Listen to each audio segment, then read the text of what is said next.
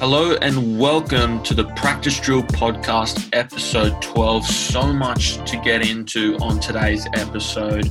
We're talking the Boomers, a historic performance at the Olympics, which sadly just ended. Then we move on to the fallout from Bledisloe 1 at Eden Park, where the All Blacks took the dubs. And then we move on to the AFL Finals race, which is getting more and more exciting the closer we actually get to the finals.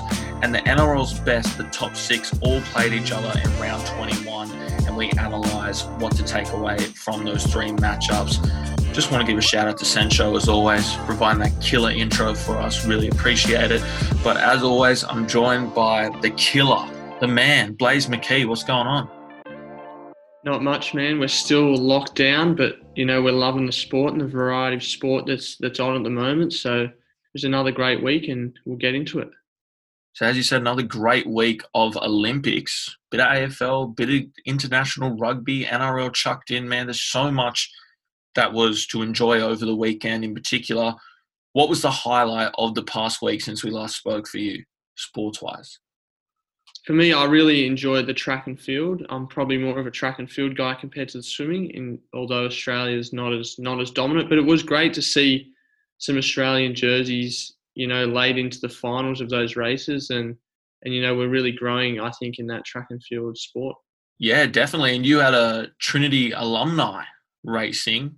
What do you think of Rowan? Yeah, there was actually two. So Rowan Browning made the semi-final in the 100, which he kind of went viral there for a few days with the mullet. And then another guy called Ollie Hall was in the same year as him and actually made the 1,500-metre final. So, yeah, I guess, it's all going up for Trinity and for Australian athletics. Yeah, and we do know a few that maybe, fingers crossed, will be there in Paris. But, mate, what about, since you're a big track and field guy, what do you think of the high jump, the split gold medal? Everyone was talking about it. I'm a big fan of that. I thought it was sick. But what about you? What do you think? I really enjoyed it as well. I mean, first of all, I think some of the complaints are about, like, competition and is this really in the spirit of competition? But I feel like it actually was the ultimate competition. These two guys competed for maybe 2 hours and could not be split. Their count back record was the exact same. They couldn't clear that height. So those two guys were at the maximum of their potential and they couldn't be split. So I thought it was a pretty fair decision and I really enjoyed it, yeah. You want to know what's funny about it? And this is what I thought watching it live. Now, this is a throwback for the two of us. I think it was about year 5, year 6 when we were in primary school.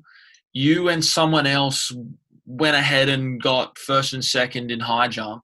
And I was terrible, but I was like still up there competing and no one could clear the height anymore. So they started lowering it back down and I was able to get that bronze, the third place ribbon at the Athletics Carnival. That was huge. Highlight moment for me. But yeah, that's what it reminded me of. I was like, well, could we just start lowering the bar back down and see who stuffs up, who gets fatigued first? But anyway, yeah, we will move into something on the topic of the Olympics. As I said, the Boomers winning bronze medal. They defeated Slovenia 107-93.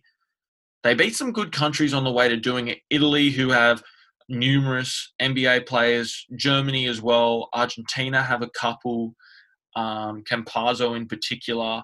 Then it was an agonizing loss. They almost had the USA there in the first half, but they went on to the bronze match and beat Slovenia. How good was it to finally, for Australia and the Boomers, to finally get over that hump and get that bronze medal? Yeah, it was pretty amazing. They had a bit of hype going into the tournament, obviously beating the US in the pre-game. And, they've been really close for a long time. And I think it probably shows that basketball is getting bigger in Australia. We're getting more guys into the NBA. Obviously, the NBL is also becoming a bit of a bigger prospect for guys. And I think it's paying off for the national team. And, you could tell that they were really together and they really wanted that bronze medal. And as you said about Australians now feeding into the NBA, obviously, Josh Giddey, who just got drafted to Oklahoma City, but also Jock Landale, while he's at the Olympics, signs a contract with the San Antonio Spurs. Like, this is huge for someone who's spent quite a few years now in the NBL and all that hard work and then actually showcasing it on the biggest stage in the Olympics. It was kind of like a heartfelt moment. I thought that was really, really incredible. But yes, he was incredible, Jock Landale, but we all know it was the man, Buller Pat, Patty Mills, man. 42 points, 9 assists in the bronze medal match against Slovenia. That was some performance from him. Yeah, pretty incredible. And, he was the leader of that team. And, he even led out the country at the opening ceremony. So for him to have that performance in the key moment, in the key match, was pretty incredible. And, it's pretty amazing. I think, doing a bit of research, I think he played in the 2008 Olympics. So what's that, 8, 12, 16, and now 2020. So he's been there a number of times and they're fallen short. So for him to come up big in the huge game and get them over the line was pretty incredible, I thought. Yeah, he was absolutely incredible. We'll ignore the 4 of 15, 27% from 3. We'll ignore that. Shooter's got to shoot, man. Shooter's got to shoot. Exactly, bro. When you get that bit of space like Buller Pat, you're going to put it up. But Matej Steibel, he led the team in defense throughout the entire Olympic campaign. But in particular, he shut down the future prince, they're saying, of the NBA in Luka Doncic just to 22 points, which some people will be like, well, 22 points, that's pretty good. But Luka Doncic is a lot better than 22 points. What did you think of his entire campaign and in particular also that game against Slovenia? Yeah, he brings something really different, and obviously he's a huge defensive threat. You go on YouTube, you can see him, really shutting down some of the biggest names in the NBA. So I think he added something different for the Boomers, and it was cool to see him really want to represent Australia. I think he was born here and spent a few years when he was young here, but then moved to America quite young. So it was cool for him to come back and represent Australia and get that bronze medal. And I also like to see, he does all the vlogs and he's got a lot of social content. So he gives a bit of an insight to I guess, the inner sanctum of those teams, which is cool to see. And I saw the camera out in some of their post-match celebrations. So I'm sure that vlog dropping soon is going to be a great one. Yeah, and shout out to Ben Simmons for winning the bronze. Oh, sorry. No, but we'll move on to the Bledisloe Cup now. Obviously, the first match played at Eden Park. I'm actually really impressed by the scoreline. Obviously, we kind of knew that the All Blacks were going to get up, but 33-25, that's the score for that first match. The Eden Park record for New Zealand against Australia now extends to 21 games, man. This is ridiculous. Can you talk us through what happened in this opening game of the series? Yeah, as you say, it was pretty close, 8-point loss. And I think, both teams kind of were feeling each other out and were probably a bit scrappy, especially early on in the game. There was quite a few penalty goals. For Australia, they'll be really disappointed. I think just after half-time, they let in 3 tries in a 15-minute period. One of them was actually a full-field intercept past Richie Mo'unga, ran probably 80 or 90 metres to score under the post. And against the All Blacks, everyone knows how ruthless they are. You just can't slip for those 10 or 15-minute periods or they make you pay. When you see the scoreline, that's obviously a terrible 15-minute period and probably lost in the game just there. But who was impressive? Who stood out for the Wallabies? Yeah, I think, in their backline, they scored a lot of points. And Andrew Kellaway on the wing was really impressive, scored a nice try, and every time he got the ball was pretty good. And I think that's a really important position. Obviously, Marika Koroibete usually is on the wing, but he's going to Japan at the end of the year, so you'll be missing him for a while there. And hopefully Kellaway can come in and fill that position. In the forward pack, Michael Hooper, as always, was outstanding. I think, he's the Wallabies' best player by far and away, and he's probably the only player that would make any sort of All Black side or World 15. Michael Hooper would be in there. I think a lot of people like to sort of hate on him because he took maybe David Pocock's position, but yeah, he's always outstanding every time he wears the gold jersey. So obviously it's looking like since the French series here and now a narrow loss, and obviously if they convert those 6 kicks, that's 12 points, they get the win. Would have been by 4 points, but obviously that would have changed the entire game. Yeah. But it looks like they're trending in the right direction. What can they learn from this loss to take into next weekend's game 2 back at Eden Park against the All Blacks. Yeah, as you say, definitely trending in the right direction, and I think it's just some of their decision making, maybe in the key moments. As we said, there was an intercept try from a cutout pass. Maybe you just hold on to that and carry the ball and recycle for the next phase. But I'm sure they'll be figuring that out, and they'll be going through all the video and whatever. So hopefully next week you get another opportunity to break that hoodoo and hopefully bring the Bledisloe back home. Maybe bring a bit of attention to rugby union in Australia. Yeah, well, we'll have to see. We'll have to see. I think they're definitely a big chance. I think you have to take so many positives away from losing by 8. I mean, I've been to a couple of Bledisloe games here in Sydney, and I think both times the All Blacks have won by 40 points or more. So to get it into that narrow margin, you got to take some positives away. So obviously, Dave Rennie's starting to get them in the right direction, only being newly appointed, and hopefully they start building nicely, as it looks like they are, towards the World Cup in 2023, is it? Yeah, 2023. So there's still plenty of time between now and then to get it all right. Yeah, definitely. So we'll move on to a topic that we have spoken about at length over the past few weeks, and that is the hunt for the final spot in the AFL finals, that 8th spot. Last week it was Freo that sat in there. This week it's GWS back in the 8th spot, sitting on 38 competition points. They are now 2 points clear of Essendon, who sit on 36, and there's even more. There's Essendon, Richmond, St Kilda, and Freo all on 36 points. But you got to give it to GWS. They deserve that spot after their 19-point win over Geelong. What did you make of that game? Because, as you know, it lost me a multi. So I'm still very caught. I'm still very salty about it. But hey, GWS just too good. Yeah, pretty impressive. I think everyone in the AFL knows that, when you play Geelong at Geelong, they're incredibly difficult. And this season especially, they've been one of the best teams in the comp, and they've got a pretty stacked side. So for the Giants, who've had such an up and down season, as they usually do, to come out with a big win when they really needed one was huge for them, and now puts them in the box seat for that 8th spot going into the final 2 rounds. Yeah, I mean, obviously it's a positive. GWS, with the situation put in front of them, they capitalised on it. And what I mean by that is, obviously they're fighting for the final. So that's the biggest situation in front of them, is they've got to try and compete against, 4 or 5 other teams trying to take that 8th spot.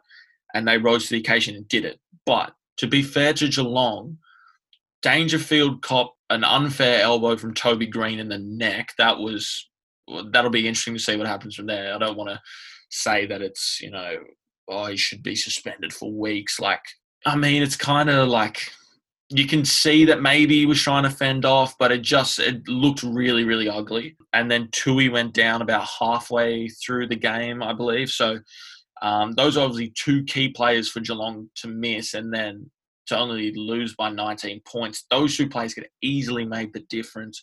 Do you think GWS are lucky when you look at it like that?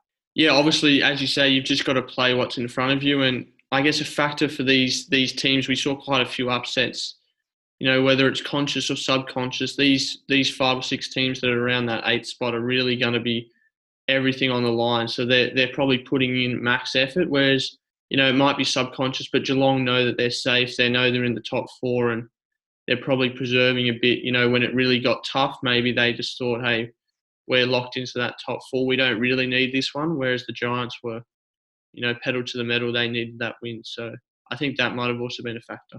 Sounds a little bit like the Swans game on the weekend, mate. But that's what happens at this time of the year. It's that, people get sick. I get sick of hearing it, because you never know, whether it's true or not. But, people say that some of these games at this time of the year just comes down to who wants it more.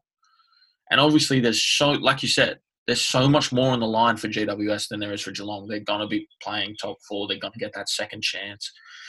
GWS they'll get an away finals game, as will Sydney. It doesn't matter where they finish either. But, so there's a lot for them to play for. But it even elevates more for GWS coming into this weekend's match. There's only 2 games left in the season, and they play Richmond. As you phrased it a couple of weeks ago, those 8-point games where you get 4 points and you take 4 points off the other person, who is getting the win in that huge match on Saturday?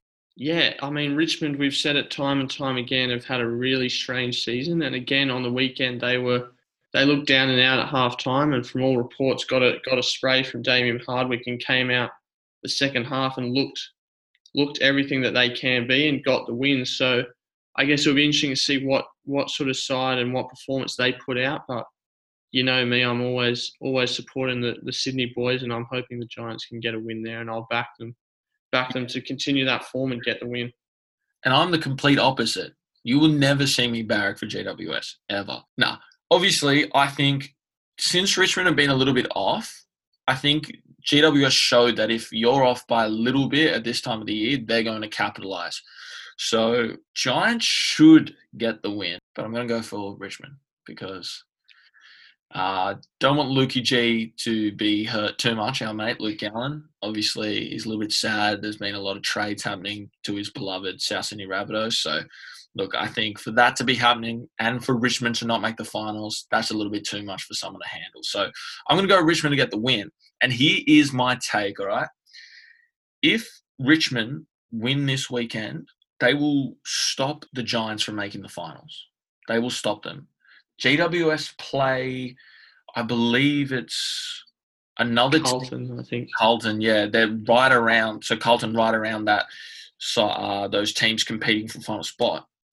But Essendon play the Suns this week. And as I said, Essendon, one of those teams that are 2 points behind the Giants. So they play the Suns. I back them to win that. Then they play Collingwood in the final round. I back them to win that. All it takes is for the Giants to lose one game, whether it's this weekend, Richmond just have it in them. They want to win, or it's the following week and Carlton want to end their season on a high. I just think this will determine who gets that final spot. You heard it here first on the practice drill. No one else will give this to you. I'm telling you, if the Giants win this weekend, they will make the finals. If they lose, they will not make the finals. So I would say this is arguably the most significant game of the season when you're looking at ladder positions and the consequences of wins or losses. But let's move on to another interesting topic when we're talking about consequential games. Now, in the NRL, we saw basically some finals previews with all of the top 6 teams playing against each other. So we had South against Para, Roosters against Penrith, and Manly against the Storm. I'll put it to you first before we jump in to those games. What was your favourite one of the round? Because they were all pretty good. I think I enjoyed probably the Storm playing Manly the most. I think the Storm are playing, for one, a really interesting style of footy at the moment, which, you know, hasn't been probably true of them in the last few years, where they've been kind of to grind the teams out. But this season, definitely they've been playing a more up-tempo style. And I think Manly the same. You know, some of the players they have are pretty exciting. And I thought that was probably the best quality game out of the 3. Obviously, the Penrith game was closer, but I thought the quality of football in the Storm Manly game was pretty high. Yeah, I got to agree. Obviously, I thought Storm Manly was the most interesting one. For a few reasons, I thought coming into the round, Manly have a good chance at winning the premiership. They don't have the best chance, but I think they have a better chance than the Roosters and Parramatta. Even though they sit lower than both those teams, I still think they have a better chance. So I was really intrigued to see what would happen, and we definitely weren't let down. We saw, you know, Manly really take it to them in some parts, especially the middle third of the game, and then Storm just started off quite well and came home quite well. So that's how they got that win. But we'll run through the scores if you missed it. So South absolutely dominated Parramatta, 40 points to 12. The Riff, Penrith, they got that 20-14 win over the Roosters. It was a scrappy game, but they got there in the end. Then, as we just spoke about, the Storm beat Manly 28 points to 18. Now, we'll start off with the first one of the 3, which was on Friday night, South Parramatta. God, Parramatta look out of their depth when they play the top teams. Unfortunately for them, Marnie is going to need shoulder surgery. He's out for the rest of the year, and that means Joey Lussick comes up. And full respect to Joey Lussick, but he's not that good of a hooker. So, what do you think? Is Parramatta, are their premiership chances gone? Probably not 100% gone, but I mean, you look at the quality. I mean, I don't even think South's the best team in the comp, and they put 40 on them. You know, they've got those injuries. Marnie's a huge out for them. He brings a lot of structure and a lot of go forward to their game. So I think that's going to be a huge loss. And yeah, probably when it comes to finals time, I can't really see how they're going to turn it around in such a short period and come out on top. Yeah, and RCG as well is also injured. So, and obviously Mitchell Moses just came back from a fractured back. So they've got a lot going on there, Parramatta. So I feel for their fans. I feel for the club, but this is a part of the season, and I think we'll see a lot of injuries and other little things to start creeping their way into those top teams. So that'll be very interesting to watch out for. But South, as you said, we wouldn't label them as the best team. I think the latter probably perfectly, at least with the top three, perfectly represents the best teams in the league as Storm, Penrith, South. But as you said, to put 40 on them, they just look so good. And Cody Walker, man, has to be one of the best players in the league. Would you have him in your top 5 at the moment? Yeah, I think he's attacking, particularly on the attacking-wise side of things, he's been pretty incredible. And, I mean, they've been scoring points for fun. And when they do score points, it looks so easy for their outside backs. And that's down to those halves, the work they do in the middle. Another really positive thing to them was just the 12 points. You know, a lot of games this year they've been kind of try for try, and then they maybe pull away and end up winning by, 12 or 18, but it might be 40 to 24. But, you hold a team to 12, it's going to be really important come finals time, that defensive side of the game. Yeah, exactly. That's a great take. But we'll move on to the second game, which was Penrith against the Chooks. Now, Penrith is still looking stagnant. Like, they don't look nearly as good as they used to. And obviously, and you got to give them credit. Sorry, can't speak. Cleary is still out injured, and obviously he is top 5 player in the league. If anyone doesn't have him in the top 5, I don't think you're watching closely enough. He obviously holds the key to their success, but obviously with Marnie now out with a shoulder injury, that's got to now, for Penrith, they've got to now be worried because they've just seen how significant it'd be if they rush Cleary back and he even cops anything. Because remember, he's the primary kicker. Every team will be targeting him for the rest of the year. It is going to be nightmare. This is the biggest challenge Cleary will ever have in his entire career, or at least to this point in his career. Cleary is usually that structural half, and Luai does all the eyes-up footy. And they don't have that at the moment. Luai ran for 34 metres on the weekend. Like, you can't have someone that good running for 34 metres. Their whole game plan's been thrown out the window, unfortunately. And even To'o being out as well, they're clearly missing the metres out the back. Their top metre eater, I think, had 194 metres. And we know To'o averages 246 or 48. So there's a significant difference between what they're offering now and what they can offer when healthy. And obviously a lot of sides are like that, but it's very clear with them. Where do you stand with them? If they get those players back and they're still going to be somewhat injured, are they going to get back to what they were at the start of this year? Yeah, I think that's the big question. And, there's only a few rounds left. So, when they come back, it's going to be likely straight into finals. And whether they can come in and click straight away when it really matters is going to be a big question for them. Obviously, as you say, they are a bit hard to judge at the moment. So you probably can't really write them off or say that they're a really good chance because you just don't know. And if I had to say right now, I think they'll still be there in the final 2 weeks. And then, if those guys can come in and click straight away, they'll probably be there in the grand final. And then, you get yourself to the grand final, you give yourself an opportunity to win the game. So that's the best they can hope for at the moment, I think. Yeah, exactly. So now the final game that we spoke about, Storm Manly. Now, a lot of people are saying, Tom Trbojevic, he was quiet, he didn't have his usual game. I got to disagree. I think he definitely, well, he never crossed the line. He never scored. And that's something we've been taking for granted. He just scores tries for fun. But I honestly think, even though Manly lost, there is nothing to worry about for Manly. Nothing. They played a really good style of footy. They can probably defend a little bit better through the middle and not allow Melbourne to make so many metres and get back on side, because I thought Grant and Brandon Smith just made metres for fun at times during this game. But besides that, there's nothing for them to worry about. Trbojevic, listen to these stats. If you're going to listen to what other people are saying, they're going, oh, he had a quiet game. This is so good. If this was anyone else, we'd be, congratulating them. 2 try assists, 4 line break assists, 153 metres, and 5 tackle breaks. That is a hell of a performance from him.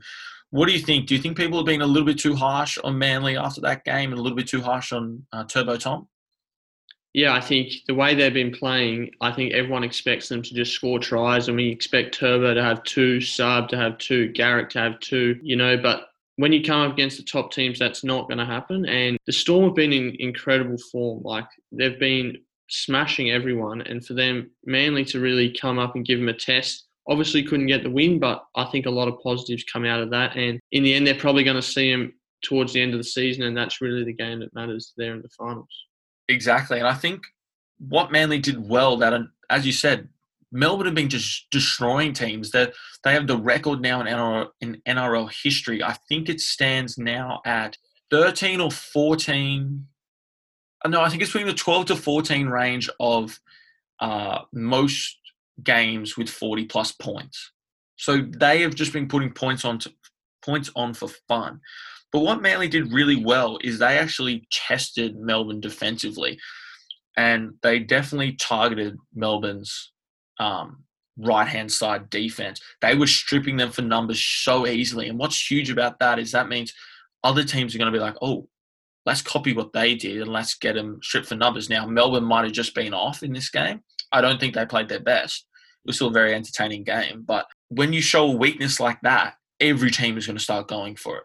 That's a chink in your armor, So it's going to be interesting to see how they change that, how they work in the next week to try and decrease that as a problem.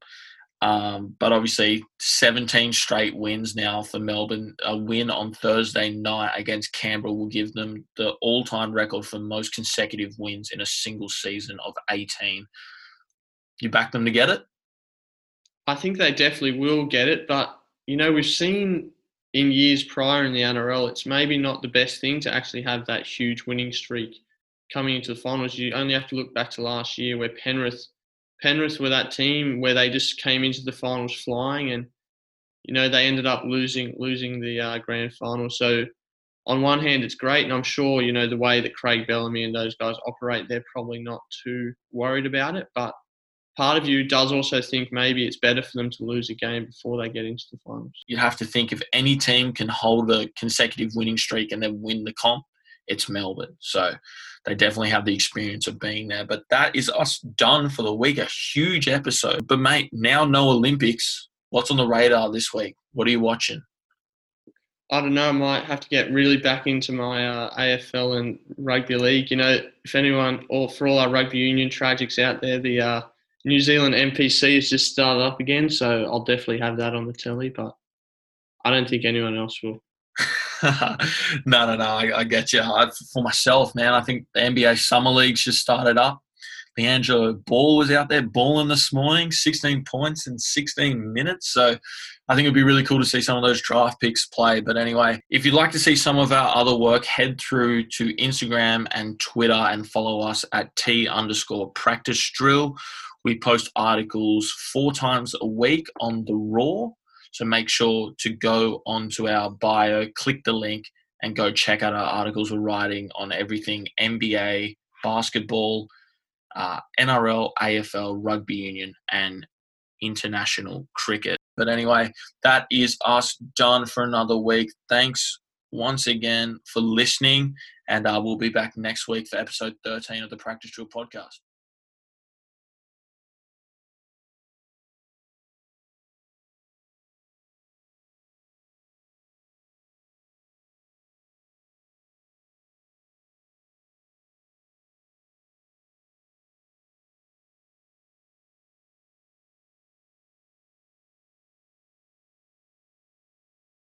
the Blaze. I'll catch you next week. See ya.